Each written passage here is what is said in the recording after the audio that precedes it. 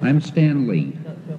I've been writing stories for the young generation for the past 30 years.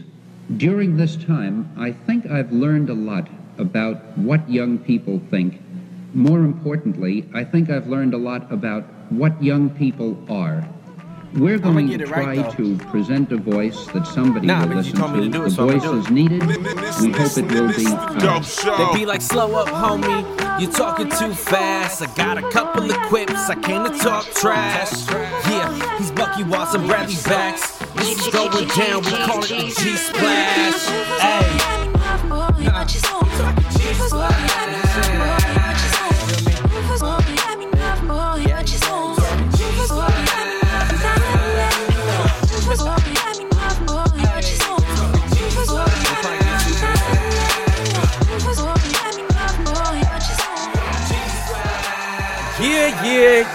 Yeah.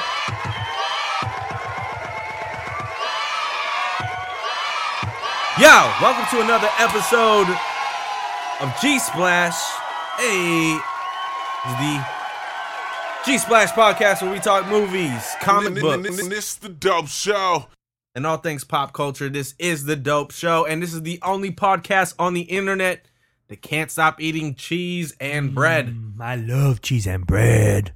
Or bow tie festivals, whatever that means. Bow tie festival from Johnny Carino's. Johnny Carino's, the bow tie festival. Johnny Carino's did not actually sponsor. Can you claim that a place is sponsoring your podcast if they're not?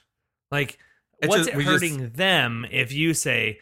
I mean, if this is like, you know, like a Nazi podcast, sure, they probably don't want that. But we're just a couple of cool guys talking about pop culture. So if we just say, like, brought to you by LG, and people are like, these guys are legit, LG sponsors them, I think that we're not doing a disservice anyway. LG wins, we win, everybody wins.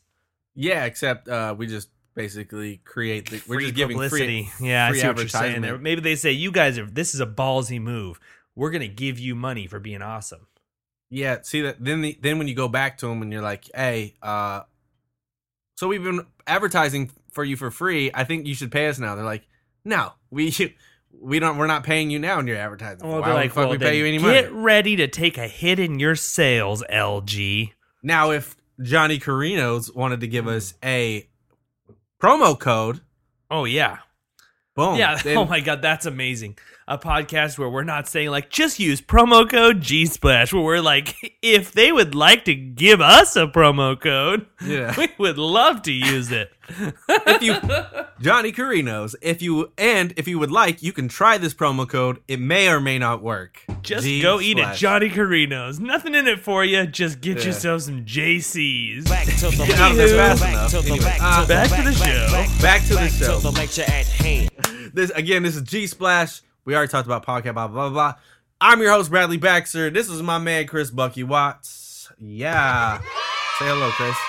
Oh, hi. It's me the whole time that was talking about Johnny Carino's. Yeah. Long lost guy Chris is back on the show. We're happy to have him back. Joe's been doing a great job subbing in for me. I had a lot going on with the house renovation, and he really killed it. I hope people enjoyed him. He was fun to have, and he's always welcome on the show. Good. Props to you, Joe. Thank you so much. He's a dork like us.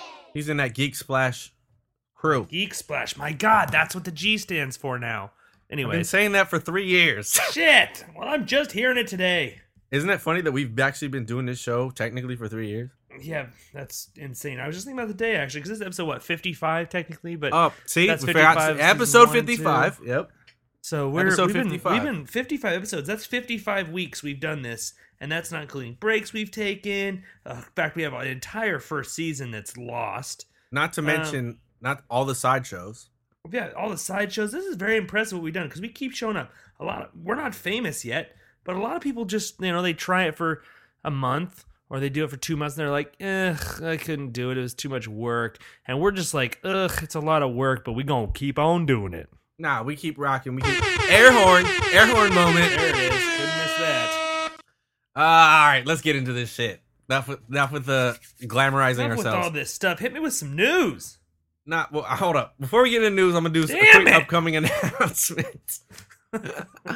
We got a dope show lined up today. We're talking some news. We got some Pittsburgh Steelers news, some Ridley Scott news, some Marvel news, and some trailers on the way. But before we get into that, real quick, I also want to let everybody know we're going to be taking a short hiatus for Thanksgiving to spend some time to politic with our fams over yams and all that good shit. But we'll be back before the holidays for about 4 weeks, and then we'll take a 2-week hiatus from then, and then hitting 2019 at the face and going ham the rest of the year until summertime.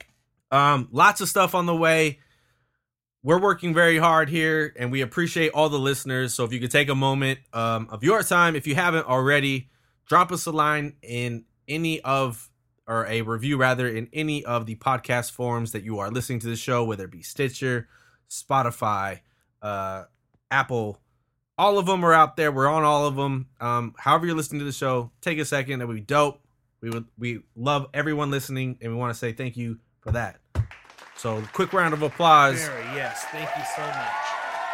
For everyone that's listening to the show. We're all dorks, and we dork out together. Hey, but Chris, you know what time it is, right? It's gotta be news time now. Sweet Christmas. Fucking hey, this air. Anyway. News.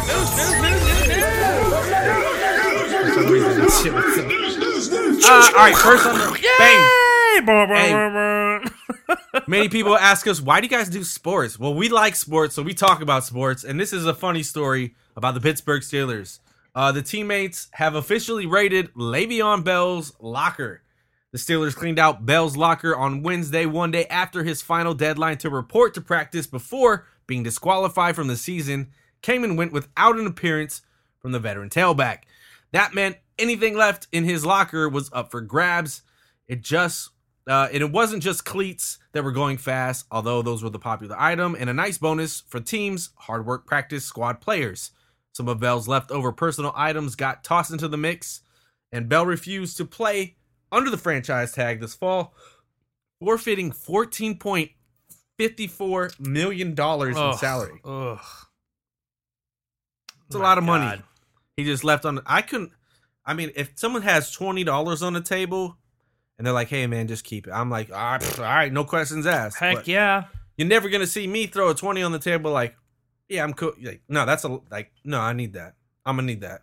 $14 million, just like, can you imagine, like, you're in a room that is just sitting on the table and they're like, Chris, all we need you to do is XYZ for this amount of money. And it's all cashed out laid on the table. And you're just like, This is a whole thing, and if you're not a fan of sports, like, yeah, it was in the description there, but basically Le'Veon Bell doesn't want to get the franchise tag, which it's a whole long process I'm not going to get into. Basically, you get paid the most as the average of all the players in your position, whatever.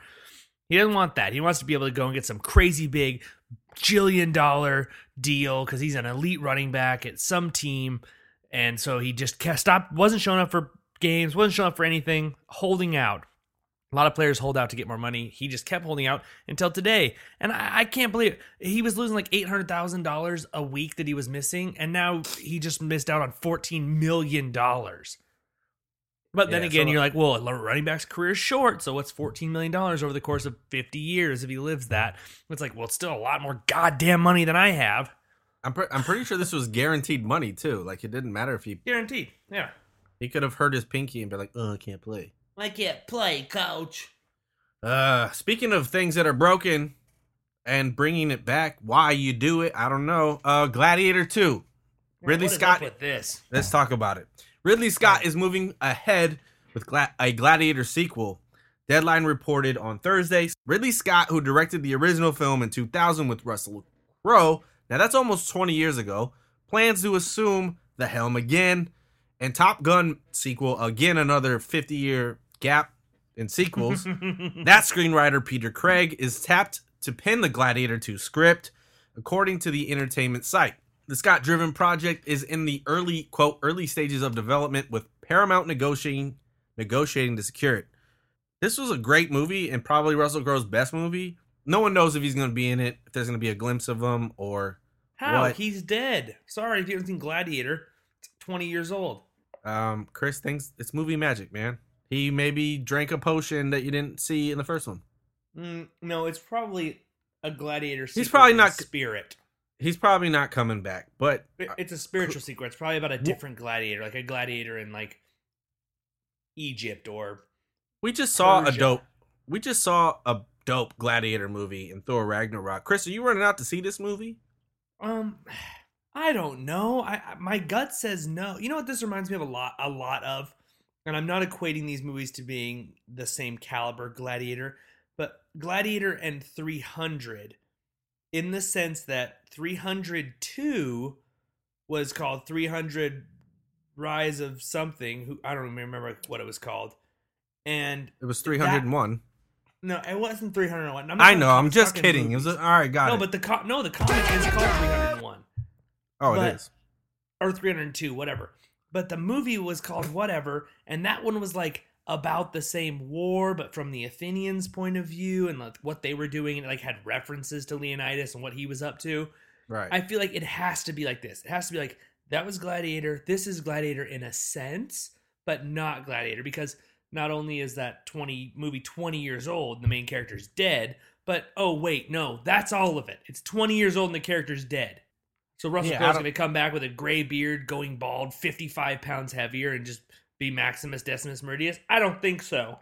Yeah, I don't know. I honestly just don't know what to think about this movie. The fact that they're putting it in the mix, I'm gonna toss it up as we'll see. I'll cross the line when it gets there. I probably more likely will go see it just to be like, I hated this movie, and I'll say it's straight garbage. Straight you know what I'm talking about. Trash. Anyway, speaking of movies that caught my eye, but I'm not really keen on, and I'm hoping Chris can film in the blanks. I feel like this movie's been a long time coming, and people have been wanting it a lot. Detective Pikachu. Mm-hmm. The trailer dropped. This was a movie talked about in the works, but it goes like this.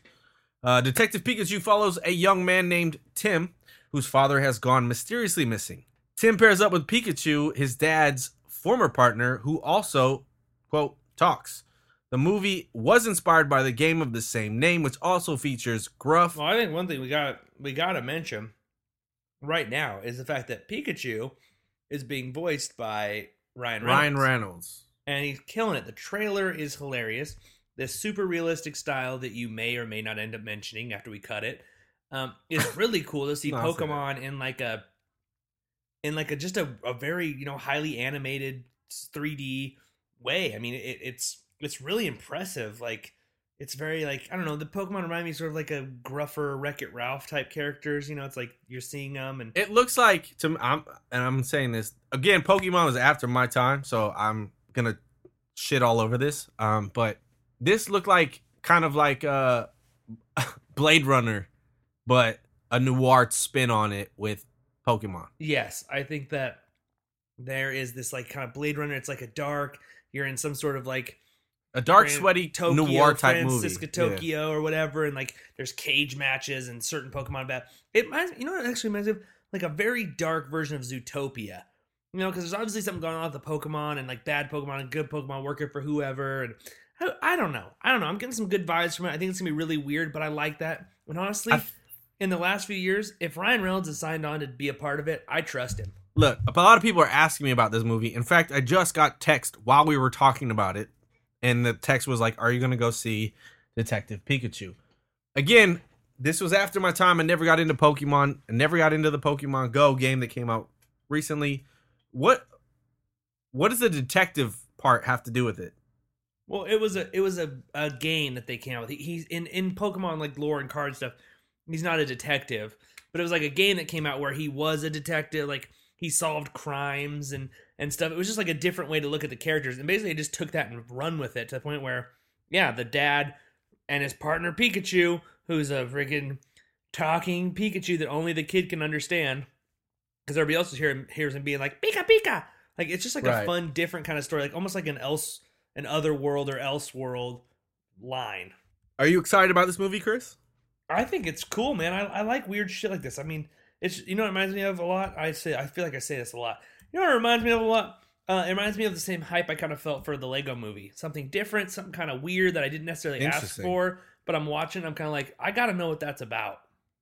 I gotta say, I'm not looking forward to this movie. I'll go see it because I see everything, and I'll give it its due diligence. But I'm not excited about this movie. What a We're dick! Gonna see it. It's gonna be hater. You're a hater. Dick. Well, hater. Why does this guy hate this so much? I have no good experiences with Pokemon, so I'll say that. Moving on to bigger and better things. Air horn. What about the Toy Story 4 teaser we got, huh? Toy Story, we got a couple of them. They've had a couple of little teaser bites, haven't they, for us? Yeah, there's two of them. There's the one with Forky, and there's the one at the carnival. Key and Peele. Yeah. Which was actually pretty funny. They imitate everybody in their own interpretation. It's pretty funny. I definitely enjoyed that. Obviously, we dropped the teaser poster. Oh, Toy Story. Even looking at it made me cry. I was just like, boom, we hit them. Toy Story 4 is the continuation of one of Pixar's most beloved franchise, and the first teaser for the film introduces a new character, Forky. Now, Forky is an adorable... He is a little cutie. Demented little spork outfitted with pipe cleaner, arms, and a cute, squiggly face. It looked like a shank to me. You easily turn that thing into a shank, you know? Easily, of course. Easily. Very child-friendly. Well, I think that's what everyone's interest is, right? Like, who is sure. this character? What? And we really don't know the plot of this movie yet, but we're all open arms, ready to see it. We've been waiting for it, right? Oh yeah, I've been waiting for it. It's one thing. Actually, it's so funny. I just saw this article that was like something about Toy Story 4, the sequel that we never asked for, or something like that. I think Toy Story 3 ended so well, and I was so happy with it. But now I'm seeing these little things coming out, and what I don't know. It's one of those things where I trust that they're doing it. This is their biggest franchise. It started Pixar. I'm sure they're just pulling out all the stops. So maybe that's what will make it great, is the fact that we weren't expecting it, or that we didn't need it. Like 3 could have been fine, but a 4 is either going to be like, wow, I'm really glad they made that, or like, I don't think they need to make that one. I still liked it, but I think it was fine with 3. So I'm just kind of, I think it's going to be great. I'm just curious to see where I land when I walk out of the film. You want to know my theory? What's your theory? They made this to regenerate the franchise because they just built the park. So you think, because Toy Story Land's opening in Disney World, of that whole thing, like they're saying, hey, remember that trilogy we did that closed out? Let's start a new one, or at least do a 4th one so we can generate more buzz. Yes. I think they just spent all this money building these parks, the Toy Story Land in their parks. You can't spice up. There's no better way to spice it up than with the movie. I think that was like the number one agenda? No. But I think it's like, hey, we probably need one to go along with the movie. Same with all this, like the Star Wars stuff. And obviously the Marvel thing's going to keep its own thing running, but I think it's getting ready to be popped up in California Adventure. They already got it all ready. The signs are up for Stark Industries. You're saying they're timing things up. This is a 90s franchise, and we're still making movies. It's not like it's still like the Marvel universe. It's still expanding. I think this is all part of the plan. I think the movie, let's make another one. Everybody wants it. It can't do anything like wrong. We're gonna also expand the park. Let's make sure we sync it up. We got the park out now. Everybody's enjoying it. Now let's regenerate it, because when was the last one that came out? What year was that? Worth a Google. Let's see if you get it. Let's see if you get the correct year. What is the correct year? Chris, don't look it up. I'm not going to do it. What was the year for Toy Story 3? 2014. No, 2010. Almost a decade. What? Yeah. Jesus, me and my wife weren't even together then. Whoa. Got personal real quick. I just like to time. Most of my life just exists in that point. That's what I'm saying. It's like almost a decade apart. Wow, that is showerking. So the first one's in 95. The next one's not till 99. And then the third one's not till 2010. So there's definitely they definitely take their time with these movies. Now you know they're making something good. Yeah, it goes hand in hand. Speaking of things that everybody loves, though, we're going to keep it moving. Stranger Things 3 just wrapped, and it got weird.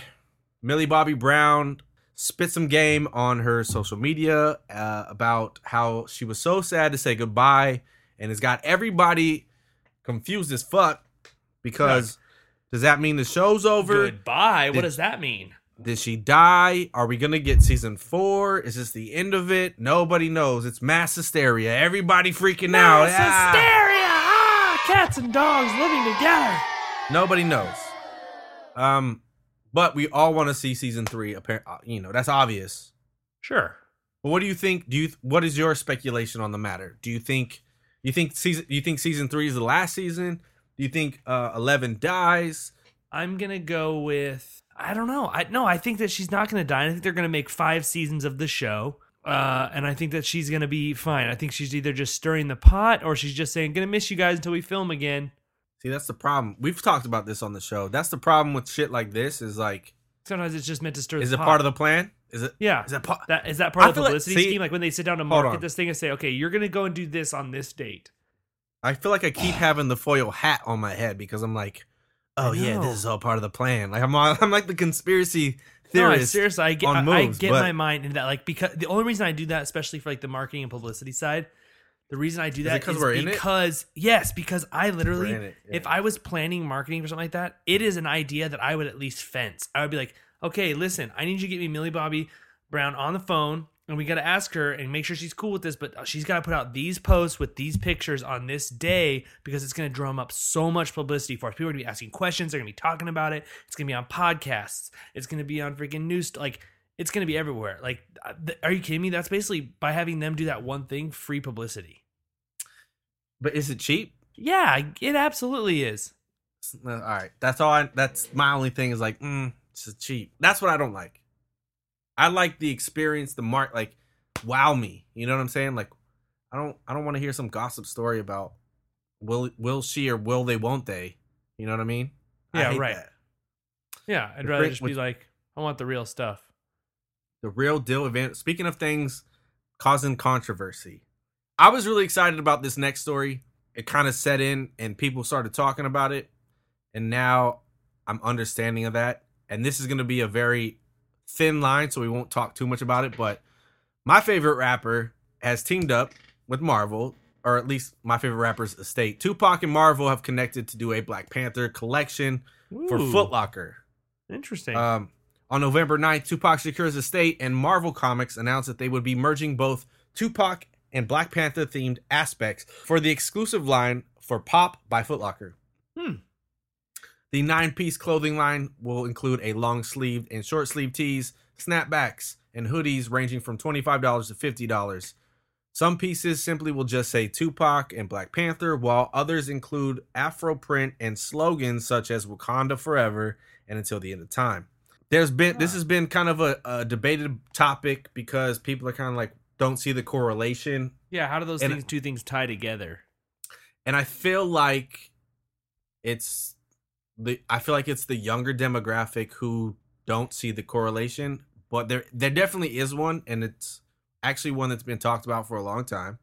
Tupac was born into that whole Black Panther movement with his mother.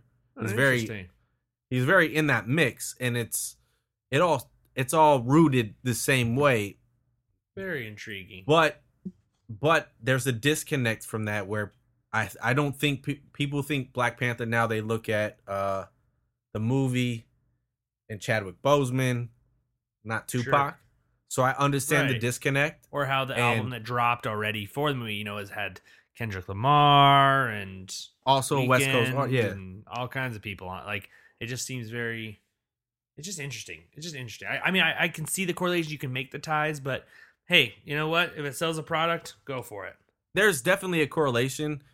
Whether or not the time is right, maybe for this, but I kind of dig it. There's some cool stuff in it. I don't really have a dog in the fight for why people are upset about this, but when I first saw it, I was like, "Oh, that's dope. I'm excited about it." But I understand, and again, I don't have a dog in the fight. I get it. I hear both sides. I can make the correlation. I'm an older guy. I've been a Pac fan. I've been a Black Panther fan for a long time. So my views on this are very different from the 18-year-old, 16-year-old kid who just saw Black Panther and loves the weekend. Very true. I'm going to leave it at that. But speaking of Marvel, Chris, we got some crazy news, and this is going to be our main topic. So I'm going to hit that button now. See the thing? Yep. Cool.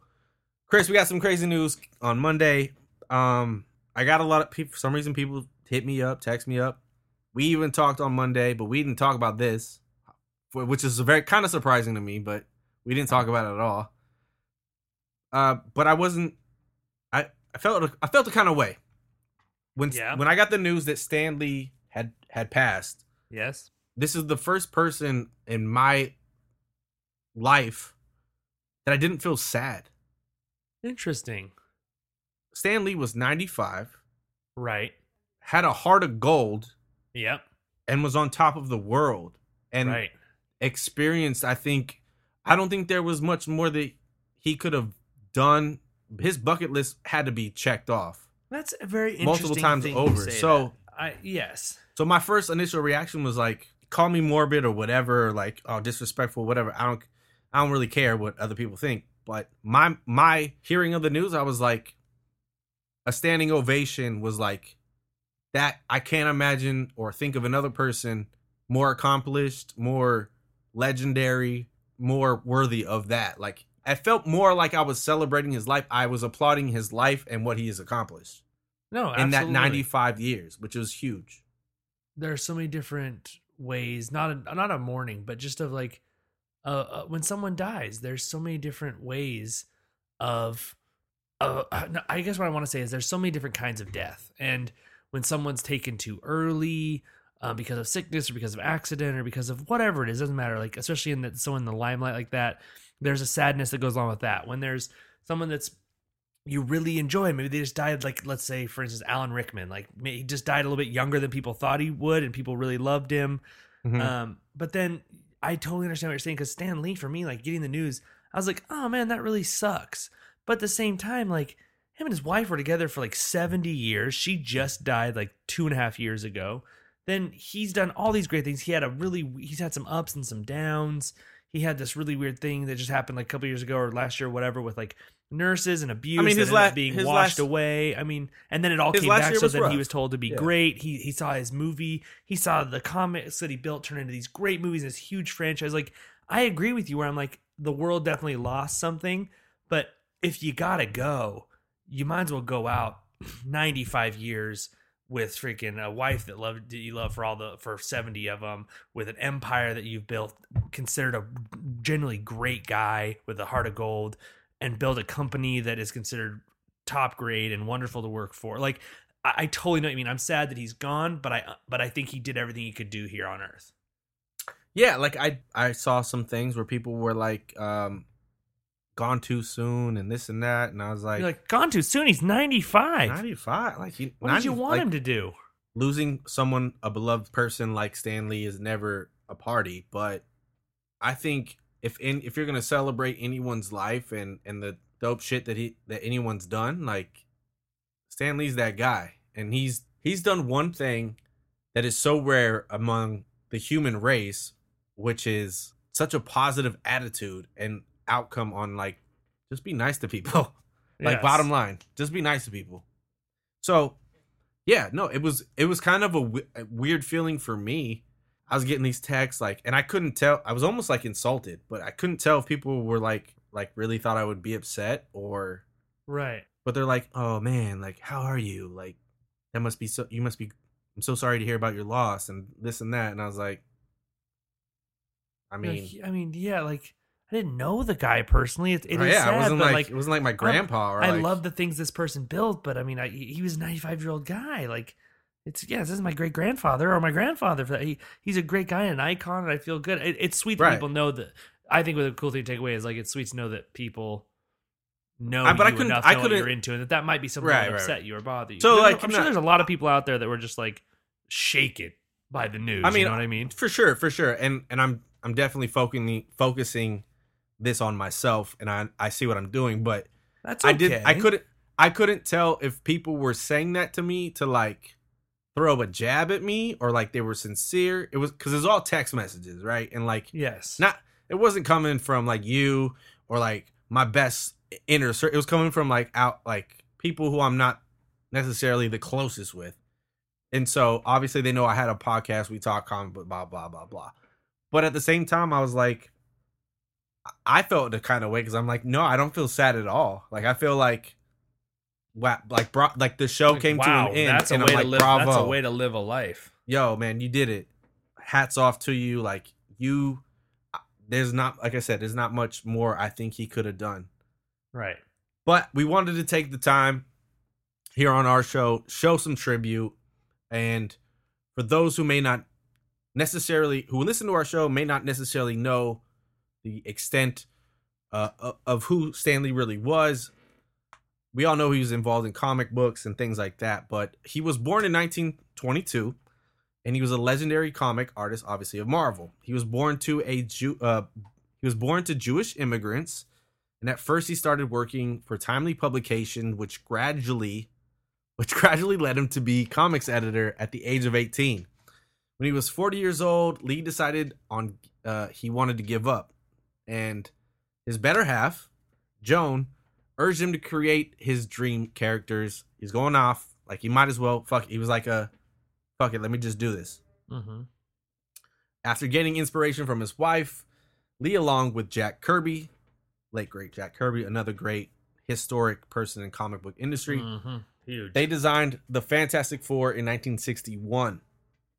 It's also kind of funny because this is maybe you did or did not know this, but his wife also thrashed one of his typewriters.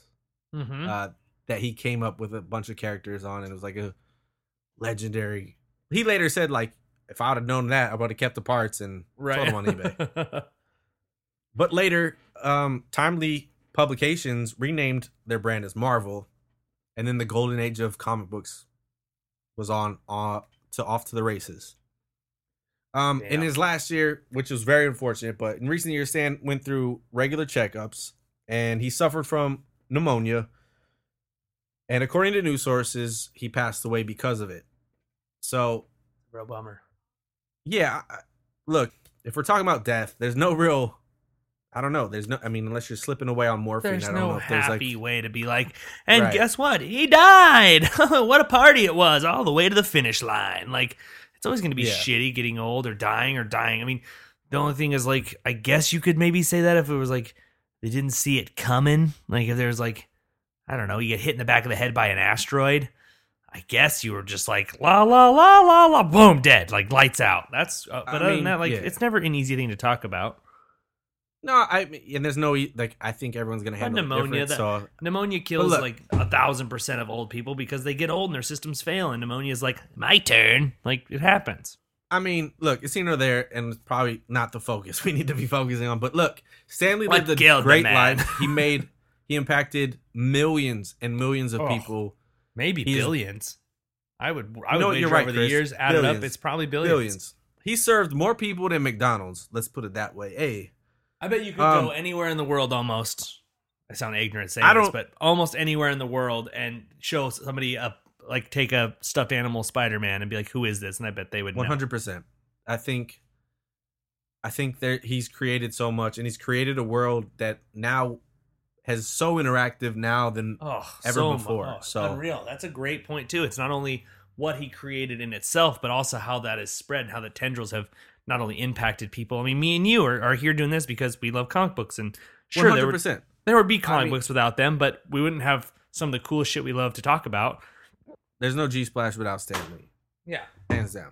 Maybe the world doesn't even exist. Maybe we lose World War II because there's no Stan Lee. I don't know. Oh, I mean, yeah, we could really dive deep in that.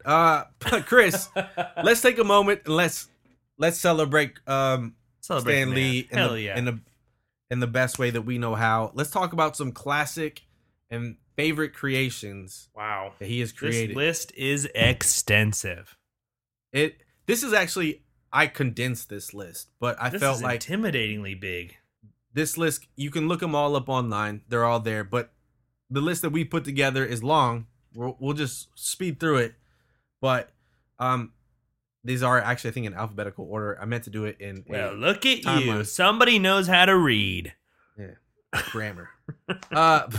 But he's responsible for characters like Ant-Man, Hank Pym. He did that in 1962. So the original Ant-Man, not Scott Lang, which we know as Paul Rudd, but Michael Douglas. But the Avengers was a group that he put together again with Jack Kirby. Jack Kirby is involved in a lot of this. Yeah, but they were freaking ride or die partners. I'm focusing more on Stan's involvement here on this round. So yes, I know that there's other people involved, and maybe Stan didn't come up with everything, but he had a hand in these classic characters. Avengers. The Avengers original team, which a lot of people may not know this, was Ant-Man, the Hulk, Iron Man, Thor, and the Wasp. Mm-hmm. Ant-Man became Giant Man by issue number 2, which is a quick turnaround. And then Captain America was discovered later in issue 4 and joined the group after they revived him from the ice, similar to the movie. In 1966, Black Panther made his first appearance, but he wasn't always his own character. He was actually in the first appearance of Fantastic Four 52. We've got Captain Marvel. Now, this was a interesting story, and there's a deeper dive into it, and I'll probably just maybe we'll talk about it right now. But Captain Marvel was actually too similar to Superman, and so in 1967 there was actually is when he was created, but there was actually court battles and things like this. This character's kind of been through a ringer. Really? I didn't know that. Yeah, multiple people before we even got to Carol Danvers. Carol Danvers is actually a more recent, I want to say, very 2000s. recent. Yeah, I've been doing a lot of work lately on a project, and I've been dealing with Captain Marvel and learning the history in depth, and it's very interesting to see that Carol Danvers she's technically a new character. Is technically a new character in a lot of ways, like her being integrated and then becoming Miss Marvel and then becoming Captain Marvel and kind of then moving away from Marvel. That's a whole thing, and it's interesting to learn that there was controversy about the character when he came out. Yeah, so I think Carol Danvers wasn't even in the mix until 2000. Carol Danvers made her first appearance in 1968 as Miss Marvel. Yeah, there you go. This is a story in itself. We could talk all day on that. We could talk all day on the this. history. We'll do a Captain Marvel closer to the movie release for sure. But Stan Lee came up with Captain Marvel, who was very similar to Superman, in 1967. Daredevil, 1964. Doctor Strange in 1963. And my favorite character, and I didn't know this until late, actually Stan Lee's favorite character was Dr. Doom, who he created in 1962. Interesting. I didn't know that. I didn't know this. Like the same reason I like Dr. Doom was actually his same explanation. So maybe I heard that subconsciously, and that's just how I ran with it. But there's a lot of connecting dots with me and Dr. Doom that I haven't really explained much. Stan Lee flat out said, like, Dr. Doom is a villain, yes, but his outlook isn't really he wants power and all of that, but he wants to change the world, not necessarily evil reasons, just he thinks he could do it better. It's not too far off. Interesting. First family was donned in 1961 as the Fantastic Four, and did you know, Chris, that this was Stan Lee's combat to Justice League? So to do the Justice League, he said, well, instead of a bunch of their heroes, I'm just going to do a family group of 4. So DC was killing it. They were the top dog. They had formed Justice League. Stan Lee was like, fuck it. I'm going to try this. If this works, cool. Otherwise, I'm out. Peace. And yes. Came up with Fantastic Four, and it worked. Didn't he originally junk the idea almost too? He's like, I'm not going to push it forward. Yeah, his wife was like, no, like you put too much work in this. Just fucking go turn it in. We talked about this before, and so he did. And he turned it in, and kabingo kabango. And now that's how you make $1 billion. And now we got everything. Now we got Robert Downey Jr. as Iron Man. That's how that stems all from that. So don't get it twisted. Wow. 1963, we saw Nick Fury come in the mix. I love that you put white version. It's the white version. Many people may not know this. This is also an interesting story. The original character, Nick Fury, was a white dude, had some gray hair. Looked like David Hasselhoff with an eye patch. David Hasselhoff actually ended up playing him in a Nick Fury movie, which not a lot of people know about. But then Marvel decided to split up universes, and then they flipped the script and designed this character after Samuel L. Jackson. They did there's a storyline that I've read where, like, the ultimate Nick Fury was dressing up as the white Nick Fury. Like, it kind of got weird and confusing for a hot second. But Yeah, it was interesting. It was an interesting move. Like, that's how you can see how, like, the cinematic universe can impact everything else, because, like, you have the ultimate universe of comic books where you have Black Nick Fury, and he looks just dead on like Samuel L. Jackson. And then you have the white version of Nick Fury, who's Hasselhoff, and then the movies come along and they go with Samuel L. Jackson, and then when the Ultimates, in the comics, when the Ultimate Universe is closed down, that Nick Fury is the one that transfers over to the comic books now and takes the place of the white Nick Fury. So it's like, right, not a lot of people know about him, and not because of, like, I mean, you could say it's because of certain popularity, but I mean, yeah, it's like the popularity of the movies and the pop culture, how that worked into it. They just said, hey, and also, you know, wanting to make more a more diverse cast of characters, it made sense. And he was a cooler Nick Fury than some old Vietnam War 100%. Guy with an eye patch who, like, went on space 100%. Missions. It was way cooler for it to be like a guy who was more down to earth and kind of like a heavy hitter. It was awesome. I'm gonna put it like this: would you rather a Nick Fury who's like drunk eating a cheeseburger, you filming me, or you want this motherfucking plane with snakes on his? You want that guy? You want that guy running the shield, 100%. Being a badass? 100%. So excited. Yeah. So what people may not know is a lot of people. I'm eating a cheeseburger. What are you gonna do? Are you filming me? Is that what you're doing? Back to the back to the back to the back. What people may not know is a lot of the MCU stuff is based off the Ultimate Universe in Marvel.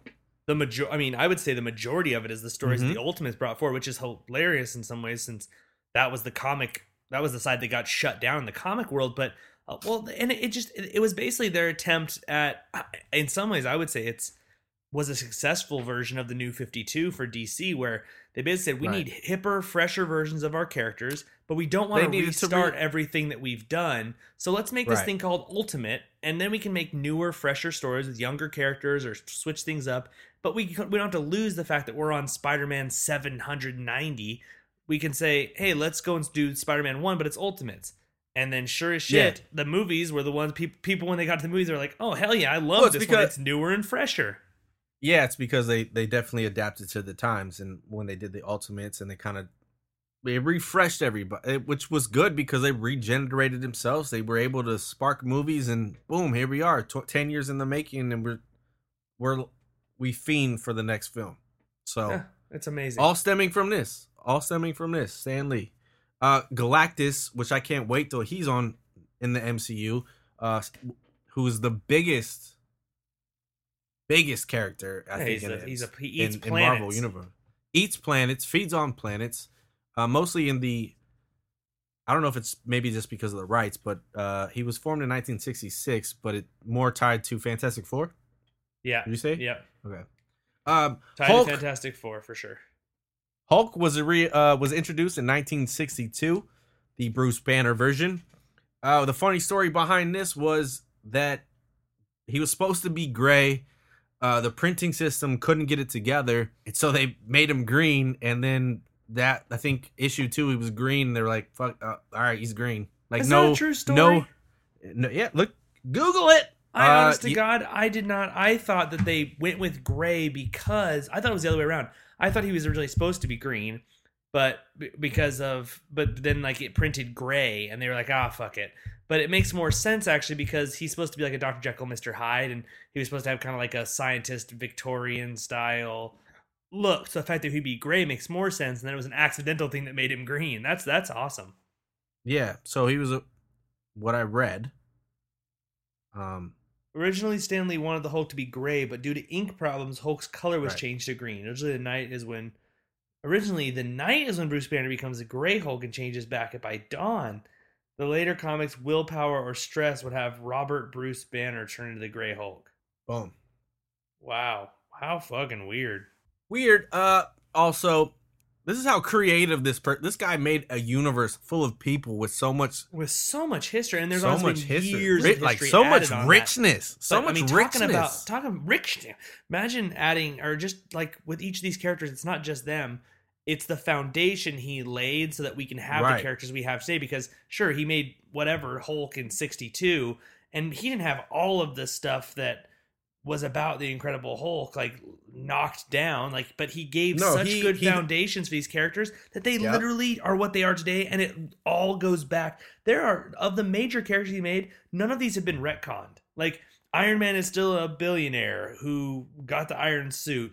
Juggernaut is still like Doctor Strange. They're all the same damn characters that he originally created. We've just built history on top of them. It wasn't like they said, "Hey, he's got this guy named Daredevil, and he can't smell.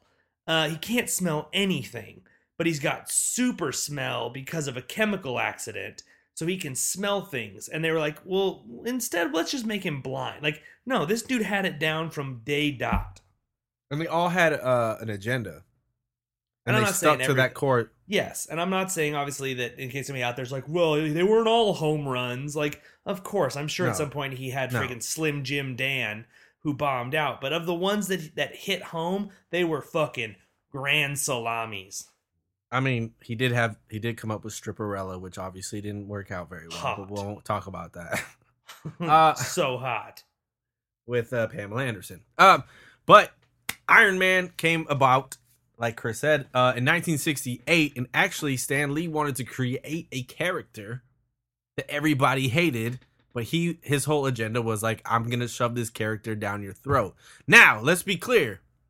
Iron Man was not a A-list character. Nope. Until I would say at least he's not an A-list character until the movie came out. I mean, he's obviously been very... He's a B character. I would say so. I would agree with that. I mean, and there are certain comic lines before where that's not true. I mean, he went through that whole phase in the 80s. He was part of that whole thing where he was, battled alcoholism, and that was kind of the big thing they did that got him to prominence. But I would honestly say that he's very similar before to like a Green Arrow type character where people enjoyed Iron Man a lot, and he had in that whole time in that same 80s, he had struggles. He's always been relevant. The suit's been thing, but yeah, he was always just kind of part of the Avengers, and people really liked the Thor with the magic and the hammer. People liked Captain America because of obviously America and shit. But like I would say it's just in the past whatever you said since maybe 10 years. Maybe 20 years, maybe. No, 10 years. Okay, 10 years. Yeah, I guess 10 years, 10, 12 years. That he's become more of an integrated part of it and become really a lead character that people love. Right, because he sold off all the rights in the 90s, and obviously we got some shitty movies, but because of those shitty movies, we got this great 10-year run of 20 films that are all great. Very true. More great than not. Other classic villains like Juggernaut, 1965, Kingpin, 1963, Doc Ock, 1963, and of course, the most beloved comic book character of all the characters ever created, most popular. Very true. Spider-Man. I want to hit the air horn, but Chris, I'm gonna. Thank you for the not hit break the air from horn. it. Hit this one. Spider-Man. Just play the 90s theme song from the cartoon. Spider-Man. Chris, I don't know if you remember this, but in our season 0, I did rap over. Oh, when I do remember Spider-Man came over. We originally had a theme song. One of the first G-Splash theme songs was over Spider-Man Timbaland. Oh, that was awesome. I don't even remember what I said, but we were talking Spider-Man. I don't even think I have it anymore. Boom. Anyway, Thor came a year later in 1963, and also in 1963 came the X-Men. Ugh. Now the original great run. The early 60s were good to him. Yeah, man. It's golden era. 1963, he put together this group known as the X-Men, who were battling something which was reflective to reality in the civil rights movement.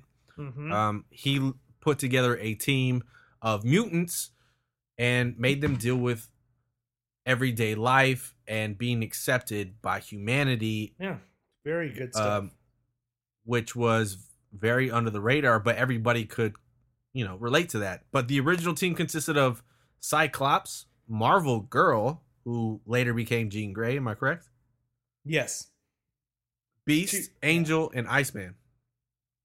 And the original villains consisted of Classic, Magneto, and the Brotherhood of Evil Mutants, Mastermind, Quicksilver, and of course, Scarlet Witch, and the Toad.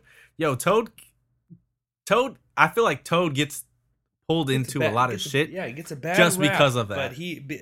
But he's like, it's like you can't have the X-Men without, like, you gotta because just he was there in the beginning. They're like, all right, yeah. But then if that's the case, where the fuck is Mastermind? Yeah, I don't know. He's masterminded everybody out of. I don't know. There's a joke there somewhere, but I just can't land it. But it can't land. Look, he's created so many characters. Obviously, that is a small handful, and there's so much loaded in that handful. You got to give it up to that man. Absolutely, creating such a universe. Stuff. I don't think in any other industry you'll hear about or see people talk about their competitor. Sweet Christmas. Like DC talks about Stan Lee. No. It's like it's the most like in the business world, right? Like there's obviously multiple moving parts, but DC has never trashed Stan Lee. In fact, he's made cameos in some of their films, and most lately was the Teen Titans Go to the Movies film, which is really good as a splash. I liked it. Yes. The Stan Lee is in that. Yeah. But before we get on, like, I guess he apparently was creating one more character. Like, I shouldn't say one more, but he was creating another character as of late called Dirtman. Okay, I don't know I don't know what that is. He was creating it with his daughter. I don't know too much about it or if they'll ever see the light of day, but till his dying day, he was still trying to create. He was still creating new cool shit for us. I love that. I don't think as a creator myself, I can't sit back and be sad. Like, I can only applaud somebody, like, to create until death, like putting his name out there. Like, he could have quit years ago. He could have hung it up a long time ago. And even when it got tough, he could have still he even, I think Marvel on the whole, I shouldn't say him, but like Marvel tried to hang it up slightly. They tried to hang on as much as they could, which causes the licensing stuff, but still found a way, man, and still didn't stop. He still created after that and still inspired people to create after that. Unbelievable. So it's so cool. Chris, do you have a favorite did you know about Stan Lee story? Well, you tell. I saw this. What does this mean exactly? You go first, and then I'll know what you mean. This is might not be known by a lot of people, and I've kind of not talked about this very much, but Stan Lee actually tried to bring Power Rangers to America. Interesting. First. So it's like a fun fact about him. Yeah. This is not a lot of people know this, but Stan Lee worked with, I forget her name now. I think it's Laura something or other. He found Super Sentai or Sentai, whatever it's called. Someone showed him the Jap. He thought it was so fun and so unique. He tried to bring it over to Marvel because he had done a deal to put Spider-Man, and they did this exchange of character licensing. So what Stan Lee tried to do was bring those characters over here while that was the deal. It wasn't like a money deal. It was like, you will trade characters for characters. It didn't work out because this was like late 80s, maybe 70s. Like, it's in that era. It's before the 90s, but time goes on. It didn't work out. I believe there's a Japanese Spider-Man show which ended up doing whatever it did. But she ends up leaving Marvel and goes to Fox. Now, Fox is in this whole I think it was at the start of Fox. So Robert Murdoch had just kind of put this shit together. And Fox Kids show, they were putting together the Saturday morning stuff, but that was kind of working out, and they wanted to do something before and after school. And so Saban got the rights to all of it. He went to some business trip in Japan and happened to see it, bought all the rights. He goes back to Fox and he's trying to pitch shows. And they're like, we need something for the boys, because I think everybody else was going aimed at the girls in this market. And so I guess Saban is like, I think I got something for you. Now, keep in mind, like, Laura has already seen Super Sentai and all the Power Rangers shit already because her and Stan Lee were like, yes, this is good. Like, this is funny. They were like, this is funny. This will be fun for kids, whatever. So interesting. I guess she goes into this meeting with Saban, and he's got like a stack of videos that they're plugging in stuff. She breaks it down to him, and he's like, I got something for you. And he runs out to the car to grab this one other videotape, plays it for her. She starts laughing. She's like, this is it. That's the start of Power Rangers in the early 90s being brought to Fox and them figuring it out. But she was like, her and Stan Lee had already talked about bringing this to fruition, and they just couldn't. Not everybody was signed up for it, so it took her going to Fox. She greenlit, like, I think X-Men and Spider-Man, and then Power Rangers. So Stan Lee, if Stan Lee never sees it, doesn't come here. But they ended up doing a comic book deal later down the line. Obviously, it would have got big. Power Ranger comics are Marvel for sure. But wow, I cannot. That is so crazy. What a different, interesting path things would have taken if they had gone forward with it. Yeah, right. Like, I mean, who knows what if it would have done the same thing? I think there was a different because there's so many different seasons of that show and the different models. I don't think it was exactly the same, but it was he was familiar with that, and they tried to put it together with that series. And who knows what the details were with the. Who knows what that would look like? I mean, wow. I would love to travel to the universe next door where that happened. Be a fly on that wall, huh? I got a quick one that I remember that I had written down.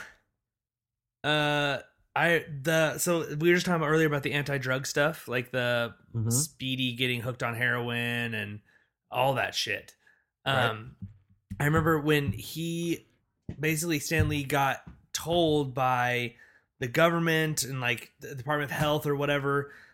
They asked him to put like an anti-drug message in the books, and then he came up with that really famous story where Harry Osborn gets addicted to pills after he goes through a breakup. And that story actually ends up later leading to him becoming Hobgoblin, like because of the stuff he did to himself and like guilt and all this weird shit, I think. But the CCA who give that little stamp because they were like the freaking Nazi party when it came to that. They were like, no, this is too much, which is interesting since they let Speedy inject himself with heroin. But I don't think they just didn't like how, like, maybe I think it might have been that was like too relatable, like just taking pills. Like it wasn't a hard enough drug stance. Like he was just like, he's getting addicted to pills and maybe it's like encouraging it. I don't know what the deal was, but they were like, we don't like this. You cannot do it.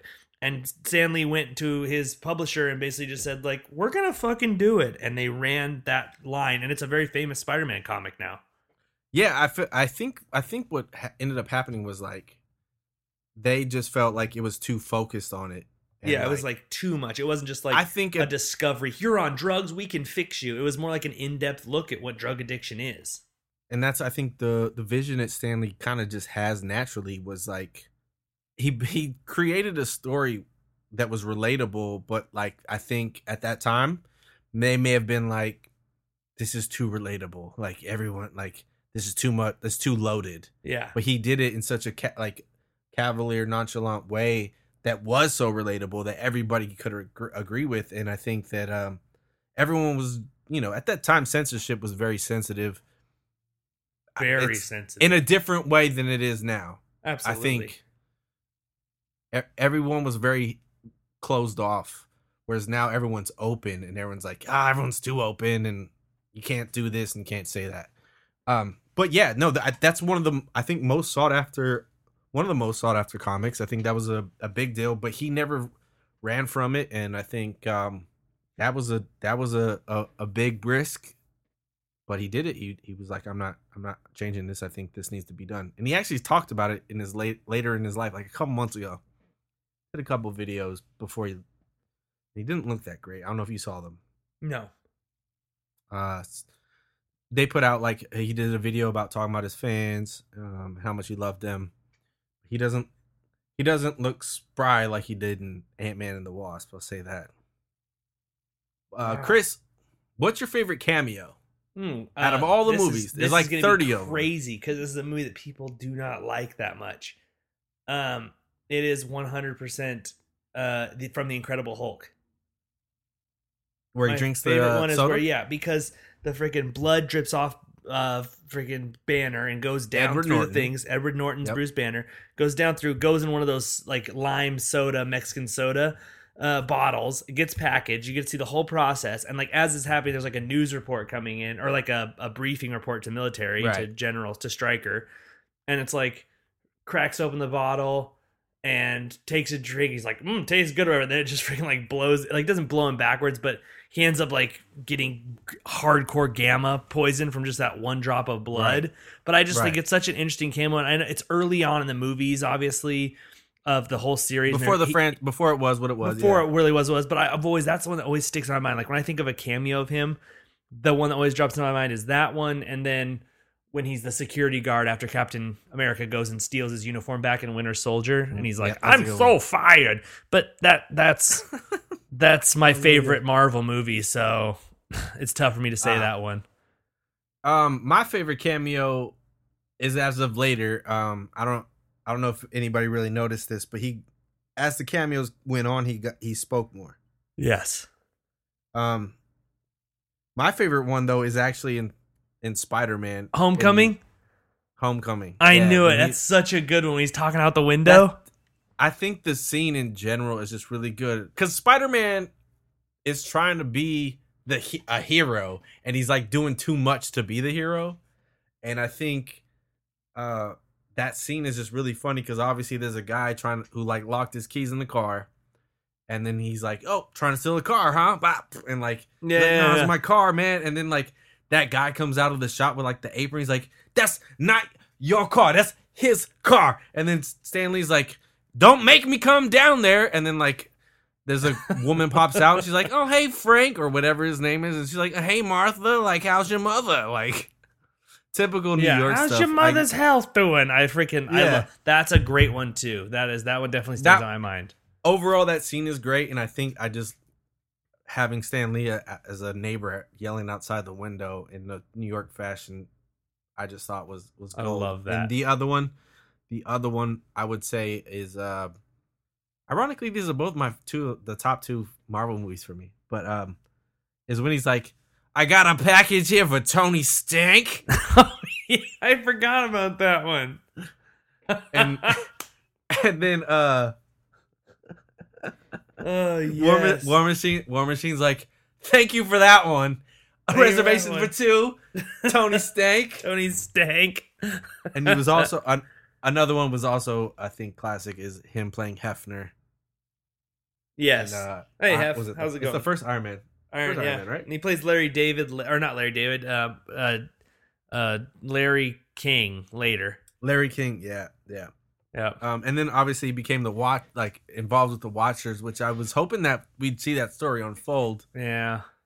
But he is, I believe his cameos are still in Captain Marvel, Avengers 4, and I even think Spider-Man. So Wow.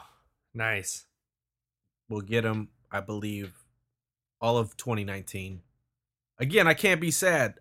He's done so much as a golden life, and I think just be nice to people. Yeah, I mean, that's be nice. the overall message. Man. Live Just be golden, nice to people. create, encourage others. I mean, that was another thing too. People always say Create, about him. man. He was not only was he a creator, but he encouraged creators around him. And there's this thing in the creative community where some people get territorial, or they get jealous, or they want to maybe don't want to give away territory to someone else's ideas. But his thing was always like, let's work together. Let's make cool shit. I mean, Brian Michael Bendis had an amazing spot that he wrote about a story of him and Stan Lee, about how like he met him and got to spend time with him, and how he was so impactful on his life. And like all these people are coming out with all these stories about a man who really was just not only genuine, but also wanted to encourage others to make great shit. And that's the best thing you can be in life. And he's going to be very much missed, and we are both very grateful for all the things that he gave us. 100%. Definitely will be missed. However, his inspiration will continue to impact lives for the next 100 years again. Absolutely. Very rare, very, very rare, legendary person. We don't get someone like this every day. To cap it off, hug your loved ones, Hell yeah. Always try to be better than you were and learn and grow. Funeral arrangements Sweet Christmas. have yet to come forth. I was hoping they would kind of do something here in New York. They definitely are going to do it in New York. I think, Are you gonna I don't go? know. It seems 100%. Hell yeah, that'd be so Two major deaths that stand out in my lifetime. Michael Jackson. Or actually, I would say three are definitely Stan Lee, Michael Jackson, and Tupac. Wow. Not too shabby. I remember exactly where I was on all those 3 days, but I can't remember what I ate last week. I'll tell you that. Hey, there you go. Shows where my priorities are. Gangster rap and comic books. Hey, air horn! Yay! Click, click, click, click, click, click, gunshot. Chris, let's wrap up the show. Let's get the fuck out of here. Let's wrap it. We're talking forever. You know, if you have your favorite Stan Lee moment, experience time with him at a Comic-Con, let us know. We'd love to share it on our show. Hit us up at Gmail at g_bc@gmail.com or on Instagram, G to the Splash, or on Facebook, G to the Splash. Hope you guys have a fantastic Thanksgiving, because we will be back after what? I think 2 weeks. No, I think it's 1 week. I'm giving Chris a vacation of 1 week, and I'm bringing him back in, and we'll talk before Christmas. Hell yeah, we will. Hope you guys have a fantastic Thanksgiving. Eat all the pie and all the trimmings. Celebrate your favorite comic book characters. Give props to Stan Lee. Salute him. All of that. Chris, you got any last words? No, you said it all, man. I'm excited Boom, to boom. be here. Love y'all. Peace. Bye, everybody.